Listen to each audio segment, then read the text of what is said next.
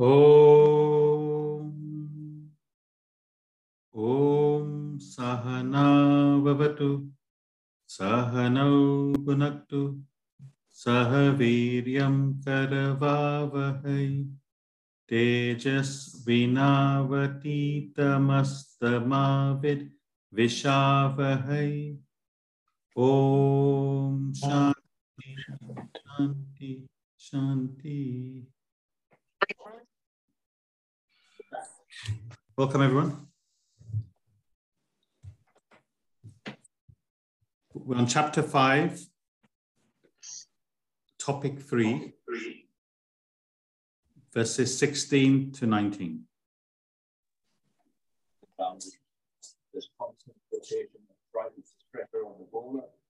State of Supreme Being. If everyone can turn their microphones off, please, that'd be wonderful. There's an echo coming.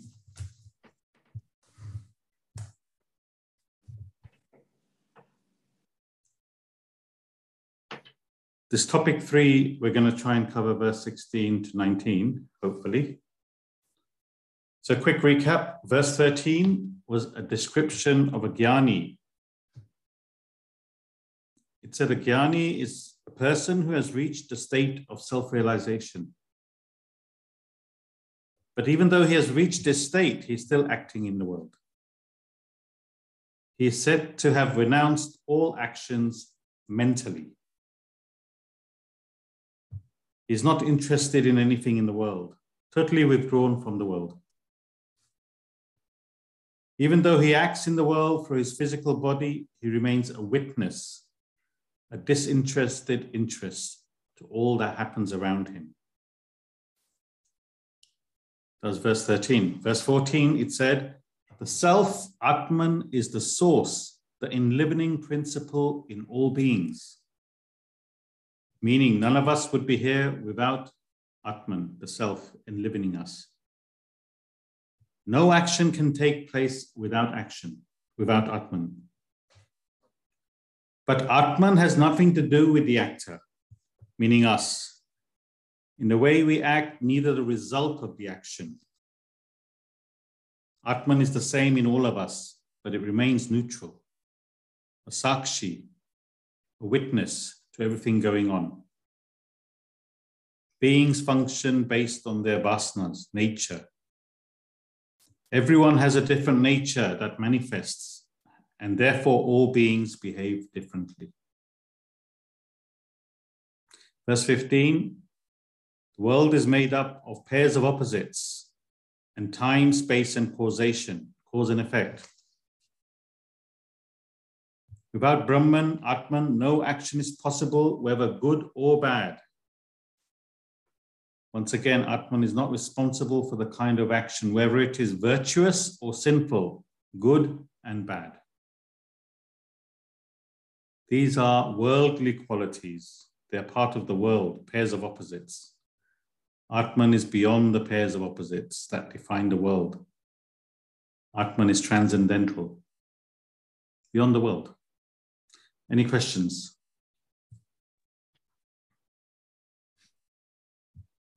Okay, we'll start today's class. Verse 16. Jnanena tu tadaj jnanam yesam nasitamatmanaha te samadit yavaj jnanam prakasayati tat param. Jnanena tu tadaj jnanam yesam nasitamatmanaha te samadit yavaj jnanam prakasayati tat param. But in whom ignorance is destroyed by knowledge, in them knowledge reveals the Supreme like the sun. But in whom ignorance is destroyed by knowledge, in them knowledge reveals the Supreme like the sun. The Supreme meaning the self, Atman, Brahman. Ravi, can you read paragraph 1? People are ignorant of the Supreme Self, Atman within. Knowledge alone can remove ignorance, like light removes darkness, intense darkness, however long it has existed, vanishes with the first ray of light. Likewise, however deep and long-lasting your ignorance, it will disappear with the advent of knowledge. Knowledge of the self destroys ignorance. So, most people are ignorant of the Supreme Self. This is what it's saying. Most people are ignorant of Atman. They believe God is in heaven or somewhere. Different ideas. They don't understand God is within us. It's a completely different concept to most people. They don't know the role that God plays in our lives, in this universe. Take my example I give you. I had no idea the concept of God. I had no concept that God was within me. First time I came across this subject, it was a revelation to me. God is within me? I didn't realize that. I was completely ignorant of that fact. So the more I started going to these classes, the more knowledge I received of Atman, Brahman within me, the less ignorant I became. Before these classes you're attending, some of you may have heard the term Atman, Brahman, the self, but you may not have understood the term. Some vague idea you may have. And as you come to these classes, you gain knowledge of the self, Brahman, Atman. You're learning in a concise manner, in a scientific way. So most of you have the Bhagavad Gita. You may be studying it. So by coming to the classes, studying the Gita, reflecting, through this process, you slowly remove your ignorance. See, what is the first paragraph is saying is, only knowledge can remove ignorance.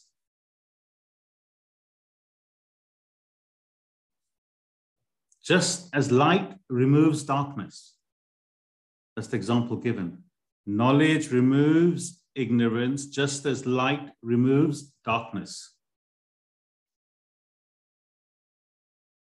Room may be completely dark for years. One ray of light and the darkness is gone. Example, the pyramids. Inside, it was completely dark for thousands of years. As soon as they entered and lit the torch, the darkness was removed. What is what's it trying to say? What's it trying to say for us? However deep your ignorance, knowledge will remove your ignorance. What's it trying to say? So, anyone? Yeah, Vanita? That you need to know that the knowledge will only lead you to the self. That's the only path, basically. Without the knowledge, you cannot see the self. Okay, yeah.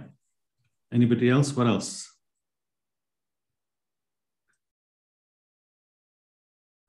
So what it's saying is, no matter how deep or long-lasting your ignorance is.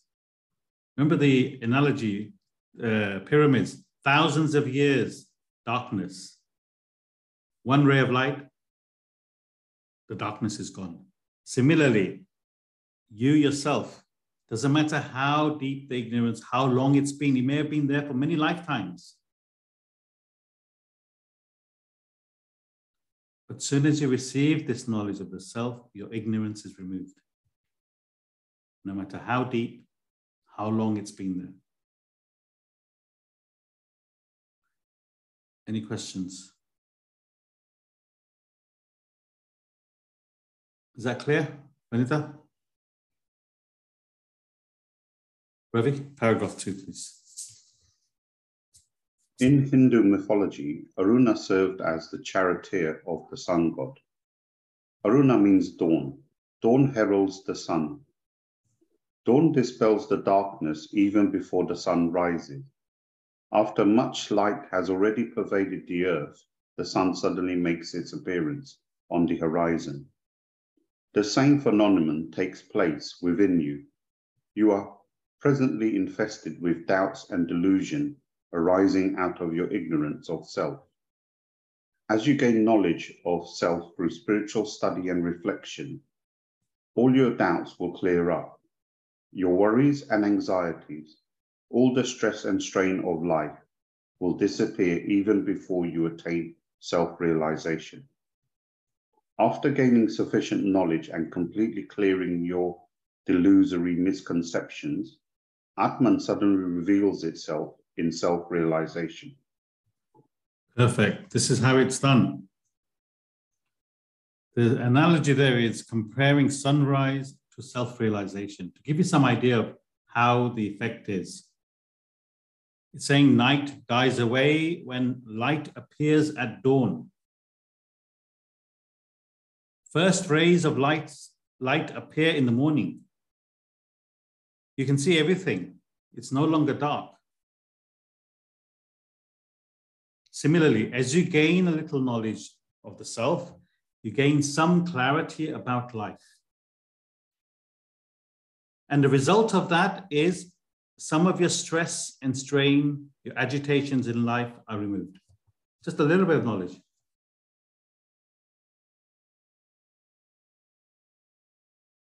Become more happier, more contented. Things that bothered you before does not bother you anymore. With just a little bit of knowledge.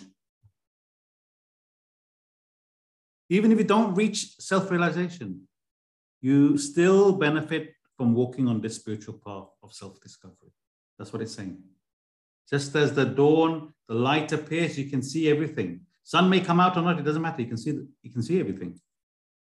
Similarly, with a little bit of knowledge, you benefit from peace and happiness.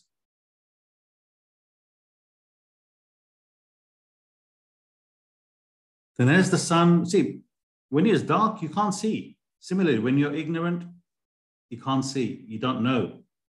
You're not benefiting. Just a little bit of light, a little bit of knowledge, that's all it takes. Then as the sun appears after some time,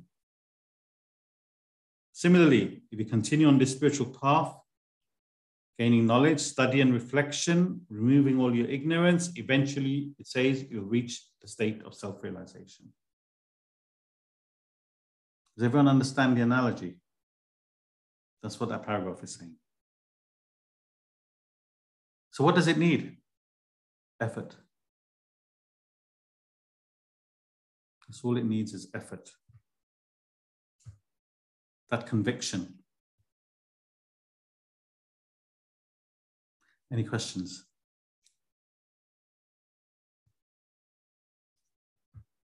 Paragraph 3, Ravi. Ignorance masks your divinity like a green mantle of moss covering the surface of a lake. Push the moss aside and the crystal clear water appears. Pull your hand away, the mantle again covers the water. Suddenly sweeping away the moss in this manner only temporarily reveals the clear water. To reveal the clear water permanently, one must remove the moss little by little. As you take a little moss out, the mantle becomes thinner. Consistently continue the process and you will permanently clear the entire lake. Many ill-informed people adopt temporary ways and means of clearing the moss of ignorance in themselves. But such methods only push the moss aside. At best, they may provide a solace for a while, but they do not take them towards the ultimate experience of external peace and bliss. Only taking in knowledge of the self, such as the scriptures teach, removes the veil of ignorance and reveals the self. So he says the only way is through knowledge. There are other paths that people follow, but most of them only give you temporary peace and happiness. It doesn't last. It's not permanent. It's temporary because you're not dealing with the root of the problem. Through knowledge, only can you permanently remove your ignorance and reach the self. This is what the Gita is saying. Any idea why only knowledge can remove your ignorance?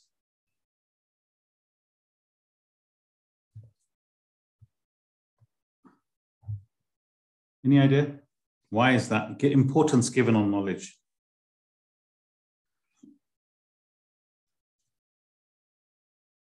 It's like any, as you go through life, the more knowledgeable you become about a certain subject, it's like the best way of putting it is it's when you come across an obstacle, you're only scared of it because you don't have the knowledge how to overcome it. So when you have the knowledge, you remove that. It's no longer an obstacle because you've actually gone out and gained the knowledge to deal with it as such. So hence the importance of knowledge throughout your life is understanding and moving across any sort of obstacles that you see. Okay, good. That's a good answer. I'm looking for a slightly different perspective. Vanita?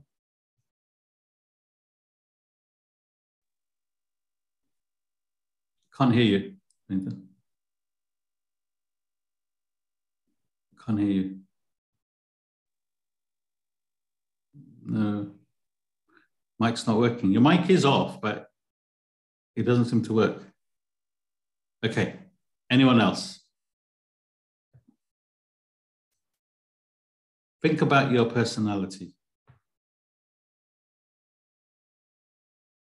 What are you made up of? Deepa? Gaining knowledge strengthens your intellect, so then you're able to distinguish between the good and the bad. Between the good and bad.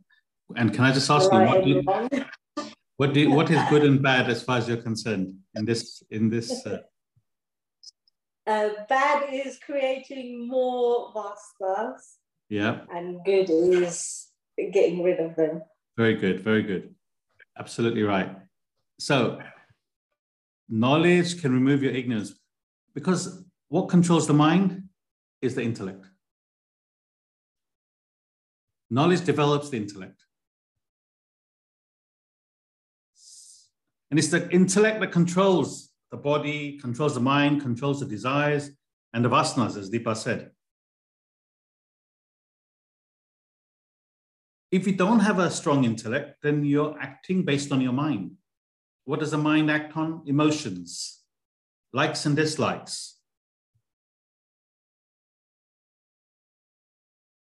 Therefore, knowledge is the only way to develop the intellect and then control your personality, set a goal. Only the intellect can set the goal and strive towards it. Does that make sense? Because this is your makeup. Only your buddhi can take you to wherever you want to go, not the mind. Only devotion, only karma cannot take you there. You need knowledge also, if you're a karma yogi or a bhakti yoga, you need knowledge with that to take you to the end. That's what it's saying. So you don't have to be an intellectual. You could be a karma yogi, you could be a devotional person. But without knowledge, you don't know which direction you're going. You don't know how to get there.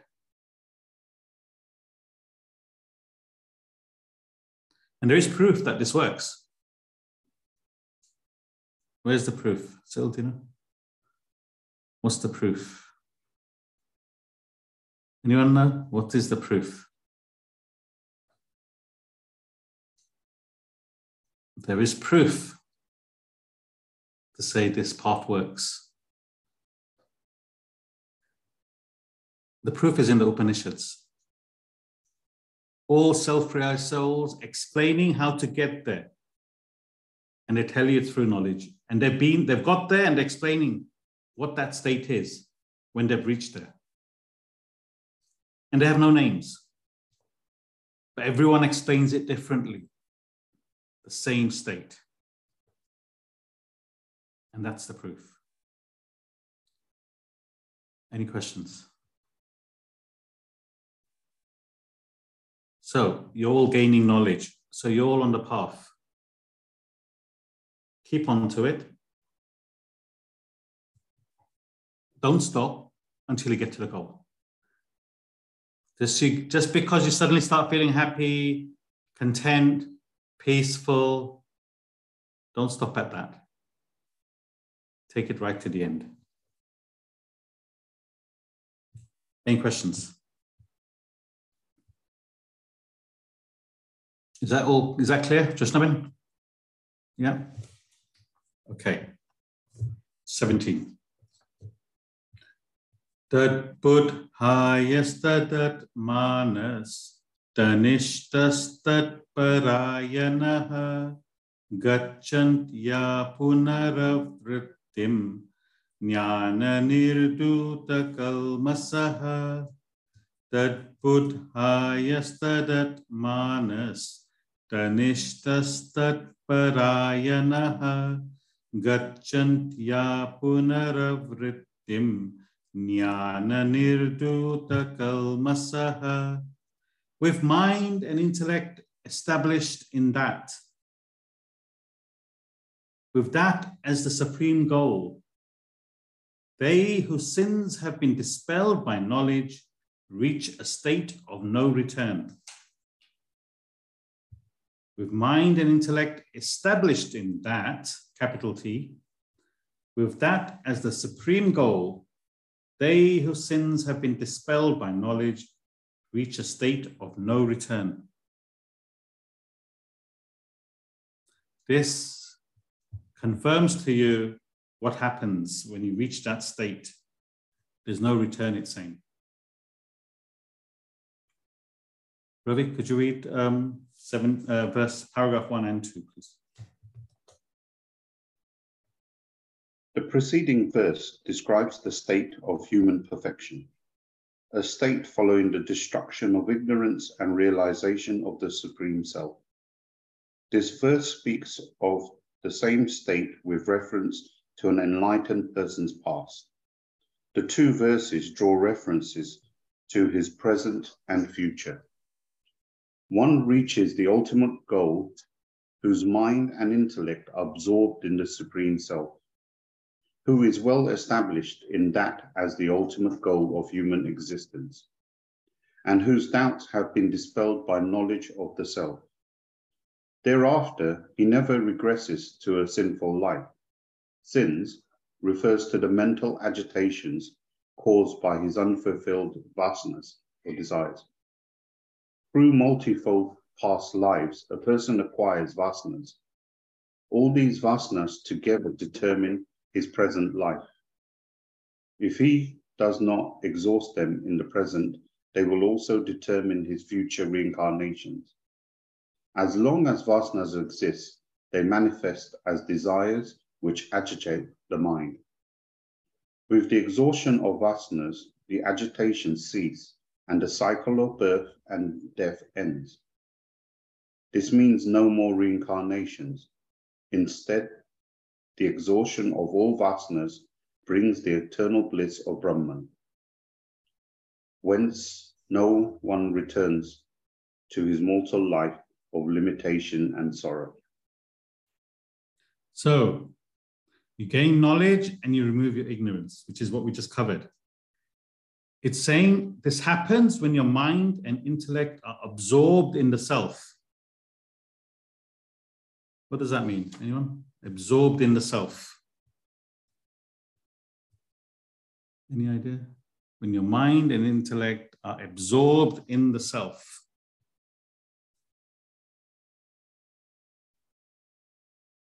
Any idea? It's not in the world. So? It's not in the world. What isn't in the world? The mind or the intellect. Where is it? Just thinking of the self. Thinking of the self. Single focus. Your single focus is on the self. That's what it means by mind and intellect is absorbed in the self. That should be your only desire, your only goal in life.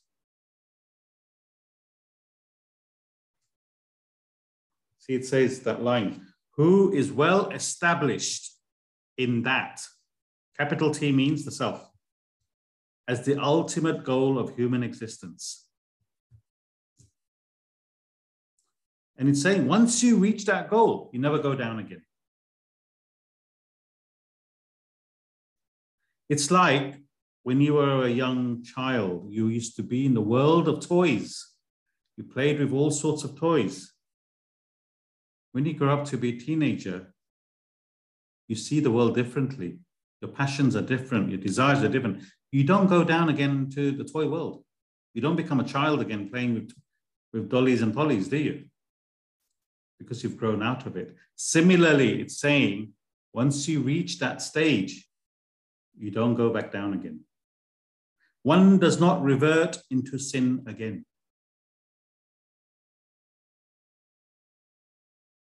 What does sin mean in philosophical terms?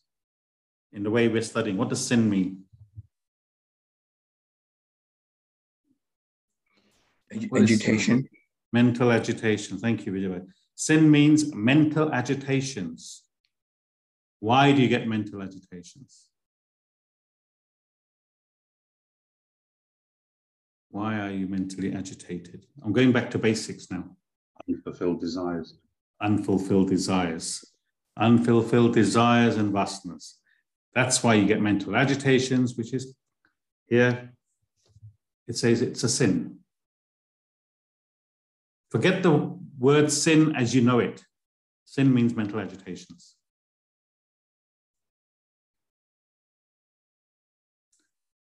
Vasanas come from your past life. And you create new ones in this life. Yeah? Everyone with me? Vasanas come from your past life. You create new ones in this life. These vasanas manifest as desires. I want this, I want that. If they are not fulfilled, then your mind gets agitated. Your mind stays agitated until that desire is fulfilled. You know, a child throws all his toys out the pram. I want this one. I want to play with this toy. Starts crying.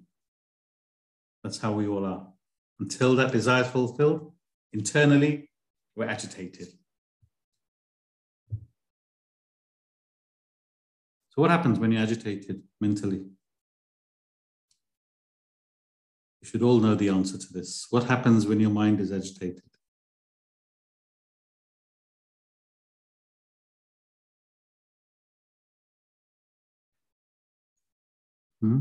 What happens to you? When your mind is agitated, what happens to you? How do you feel?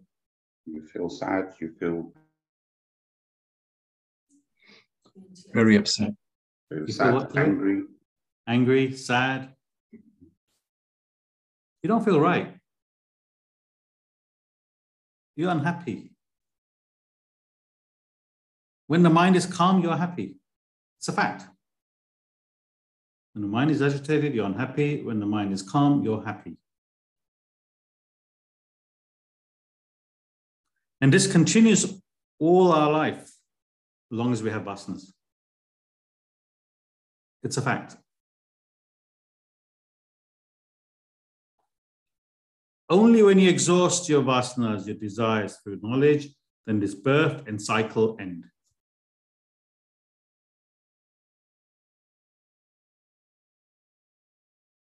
If you don't exhaust your vasanas, then the remaining vasanas at death propels you to take another birth.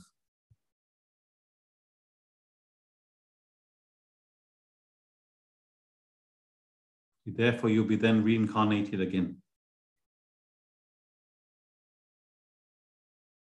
See, energy can't disappear. It has to turn into something. These vasanas, desires, are the energy that will propel your next birth. They can't vanish into thin air. And the kind of birth depends on the quality of the remaining vasanas. The quality of the resultant vasanas, meaning all your vasanas that are left over, remaining at death, will propel your next life. Does everyone understand that? We're going back to the basics of cause and effect reincarnation, but just wanted to cover that. And this is how it works.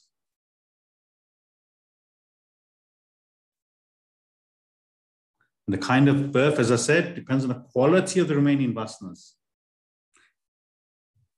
What happens if the quality of your vasana is, I want to reach self-realization? You didn't manage to reach it in this life. And your last thought is, heck, I didn't reach it. Maybe next life I'll reach it. What happens in your next birth? You'll be attracted to that path. You will be attracted to that path. Yeah. So your next birth is dependent on that quality of the vasana. See, you hear about these children, you know, they're like 7 years old and they can chant the whole Gita. Where did they get that from? Or they're so spiritually minded. And they're only a child. And it comes naturally to them from the past life. So if you exhaust your vasanas now in this life, no more agitations, no more reincarnation, you're finished.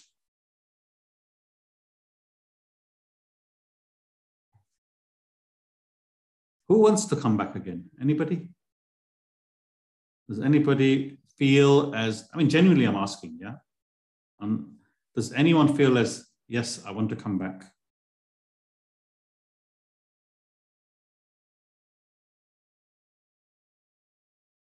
So if you analyze your life, all of us, we're all suffering. You have these little bouts of peace and calm, but it does not last long. You analyze yourself. This is what the Gita is saying. You analyze your life. You have these little bouts, which you hang on to, but it doesn't last long. The problem is we get used to the suffering. We get neutralized to it. And that's why we don't realize it. We get neutralized to it. Same thing every day, fulfilling desires. Sometimes good desires, sometimes bad desires. That's all we're doing from the time we wake up to the time we sleep. I'm not trying to make your Sunday miserable. But these are the facts. You analyze your own life.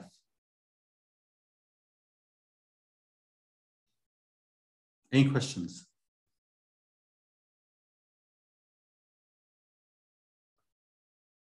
Anyone disagree? You can disagree. This is what these classes are about.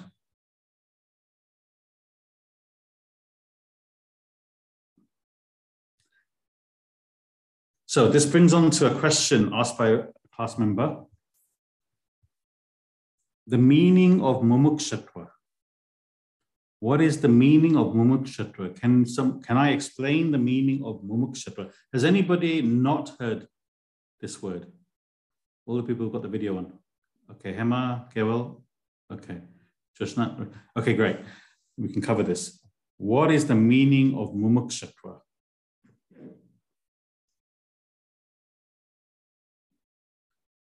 So, mumukshatva, any idea? In simple terms, mumukshatva means the burning desire for liberation.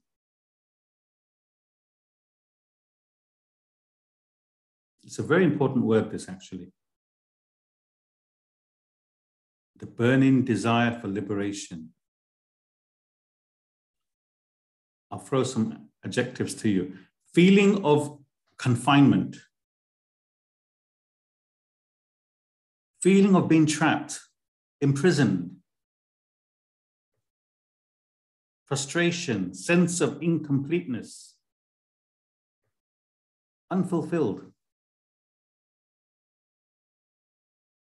Feeling shackled.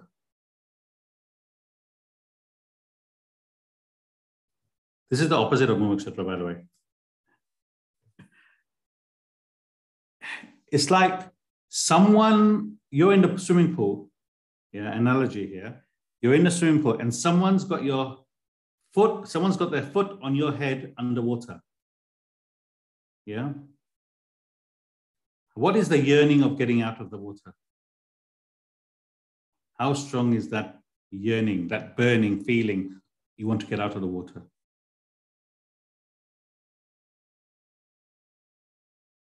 You can't breathe. You need oxygen. You're struggling. Someone's got their foot on your head. That burning to get out of the water. So the mumukshatra means, how strong is that feeling in you to get out of that situation?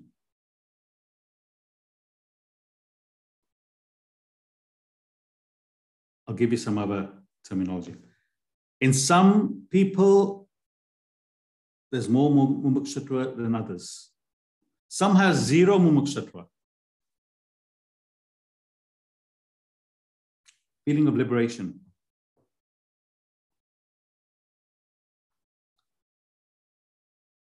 To be free from this world, to be free from this body, this mind, this intellect, to be free from desires, to be free from vasanas. I want to reach that state. How strong is that mumukshatra within you?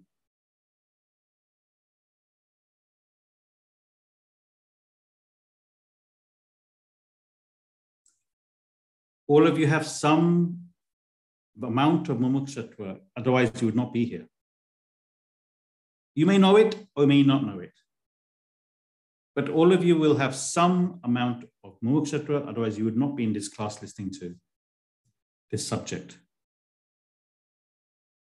That burning of liberation from this life.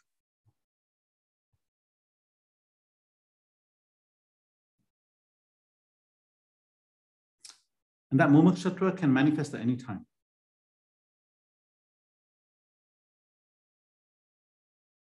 Any questions? Does that explain it? Robin, does it explain it? Mumukshatra? I thought there was a link to vasanas there. Being free from vasanas. What is your the mumukshatra you have, the desire, the passion to free yourself from worldly vasanas to reach that goal of the self? That is another way of explaining mumukshatra. You're shackled in this world. You're shackled to your vasanas. You have to free yourself from that in order to reach the self. The amount of mumukshatra is the strength that you have to liberate yourself from these vasanas and from this world. Does that explain it better, Arun?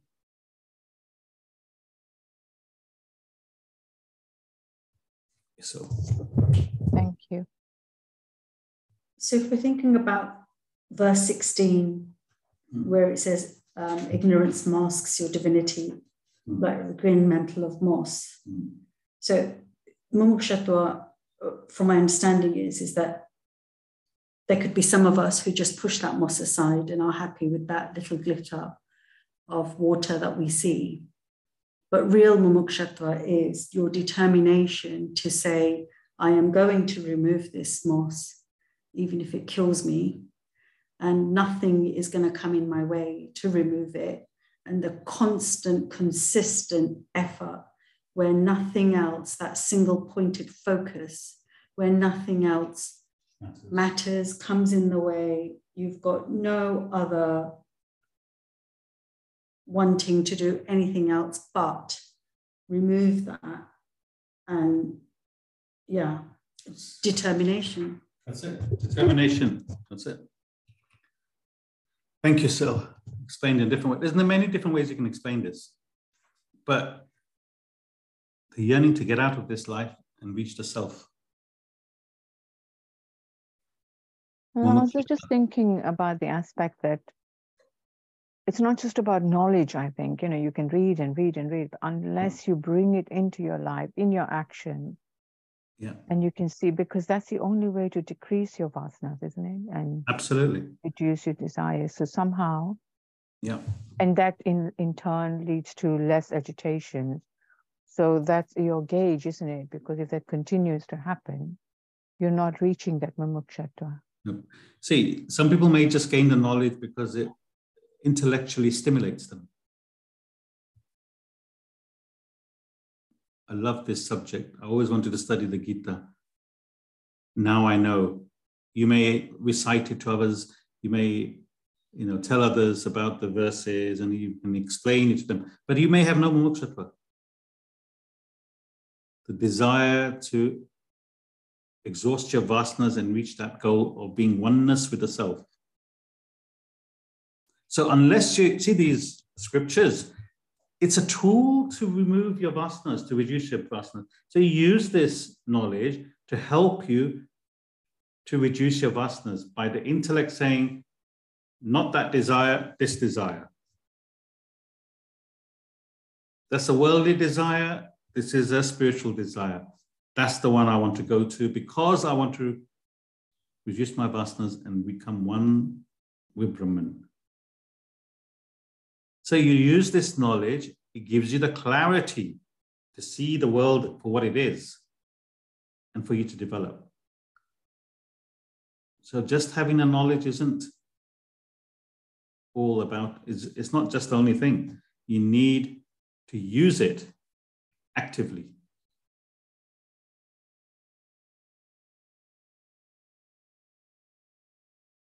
Otherwise, it's just the intellectual satisfaction, stimulating your intellect. No. Each verse we cover, see how you can apply it in your life. I mean, they explain one thing in 5 different verses in so many different ways. If we still don't get it,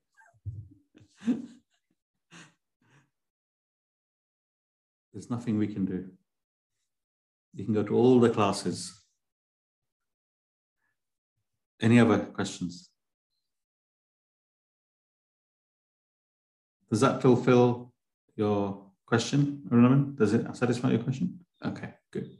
Good question. What time is it? Okay, we'll cover, it's a short verse, 18. Vidya vinaya sampane brahmane kavihastini suni chaiva svapakecha pandita samadarsinaha vidya vinaya sampane brahmane gavihastini suni chaiva svapakecha pandita samadarsinaha. The wise view equally a brahmana endowed with learning and humility, a cow, an elephant, a dog, and even an outcast. The wise view equally a brahmana endowed with learning and humility, a cow, an elephant, a dog, and even an outcast. Could you read paragraph 1, please? Sages, absorbed in the supreme self within, see the self everywhere. To them, the self alone exists, nothing else. They see the same Atman in all beings. This verse specifies a few different types of humans and animals to represent the entire range of living beings. An enlightened one maintains an equal vision among them all. Thank you. Doesn't need much explanation, but what it's saying is, in this, when you reach that state of self-realization, you will then view all beings as the one self, the enlivening principle. Wherever you look out, you only see the self everywhere. You meet a sage, a spiritual person, or an outcast, meaning a person lying on the street, doing drugs, doing alcohol, no spiritual understanding. The two extremes of human beings. To a sage, someone who's enlightened, they are all the same.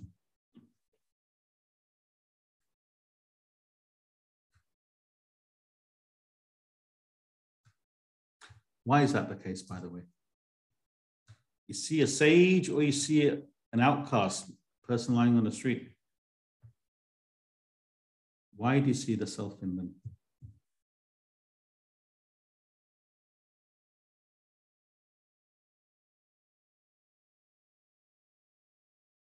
Any idea? The knowledge, you see the oneness in everyone and everything. Yeah. And that's obviously because of your knowledge and your higher intellect. So Ravi, me and you, yeah, we got no hair. Yeah. Someone sees us, what's the first thing they'll say? Fancy hairstyle. They're bald. They don't have any hair. They identify with the physical body. Yeah. Someone sees someone crying. Why are they crying? Emotional. They identify with their mind. Another person identifies with someone giving a lecture with their intellect. A spiritual person identifies with the self. That's why when they see anybody, no matter who they are, they don't see the physical body, they don't see their mind, they don't see the intellect, they only see the self. That's the difference between us and that person. They bypass all that. And there's another reference to animals: cow, dog, elephant. Represents all living beings. Regardless of their material layers, a spiritually evolved person sees the one divinity in all beings. That's all they see, nothing else. When they look at the world, they only see the self.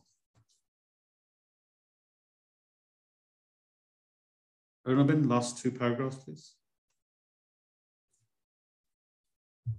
The verse covers the multifold variety of human beings by taking 2 extremes of humanity.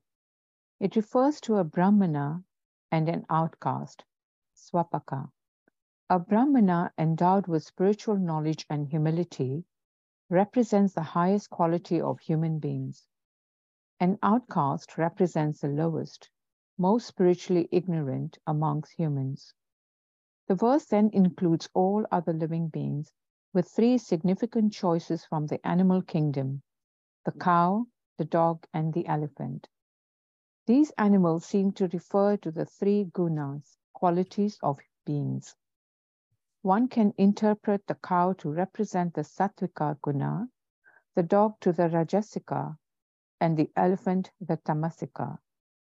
Thus, these subtle references to humans and animals indicate the entire range of living beings. Sages look with an equal eye at all beings. Their vision passes through the material layers of the body, mind, and intellect, and recognizes the divinity within. They see the one self present in each and every living being. They view the same consciousness pervading everywhere. Thank you. That's it. One more verse in this topic. Any questions? We won't cover that today.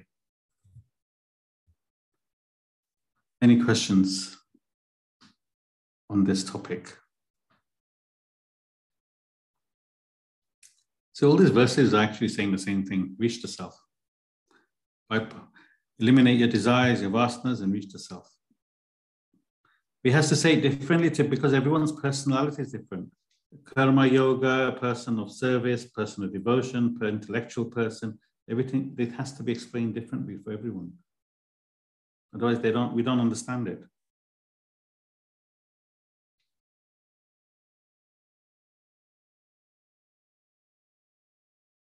Any clarifications?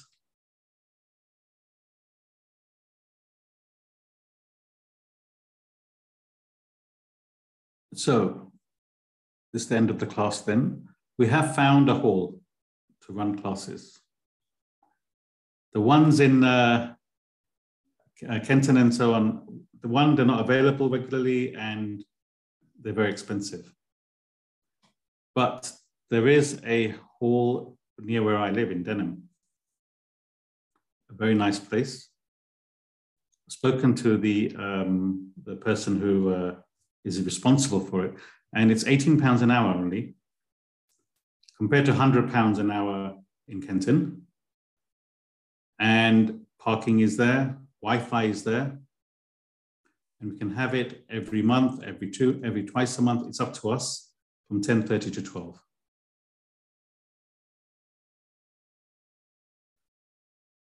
So I'm going to confirm that with them, and then we can try it out, see what everyone thinks.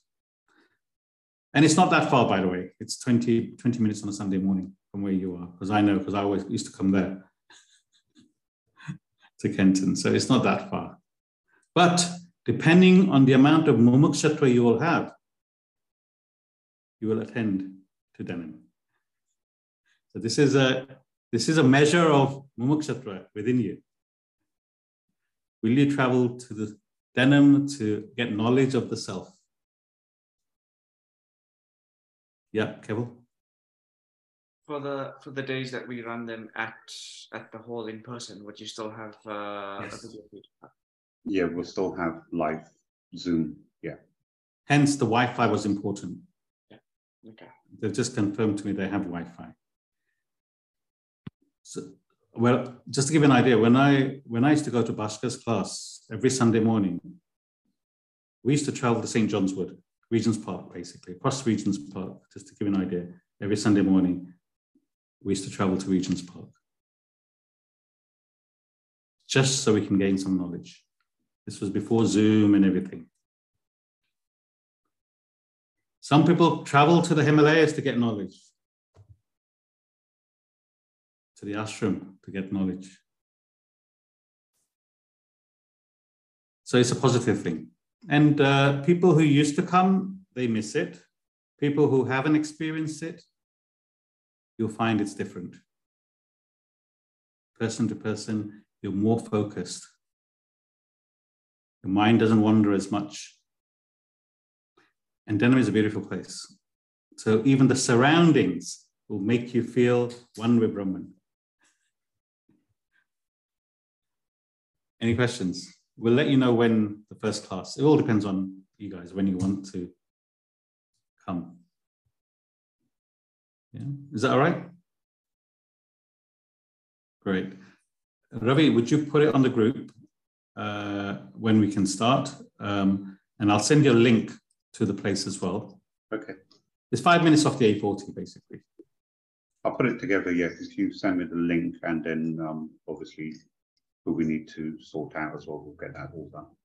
Yeah, great. Vanita, I excuse you if you can't make it. All right, thanks for everyone.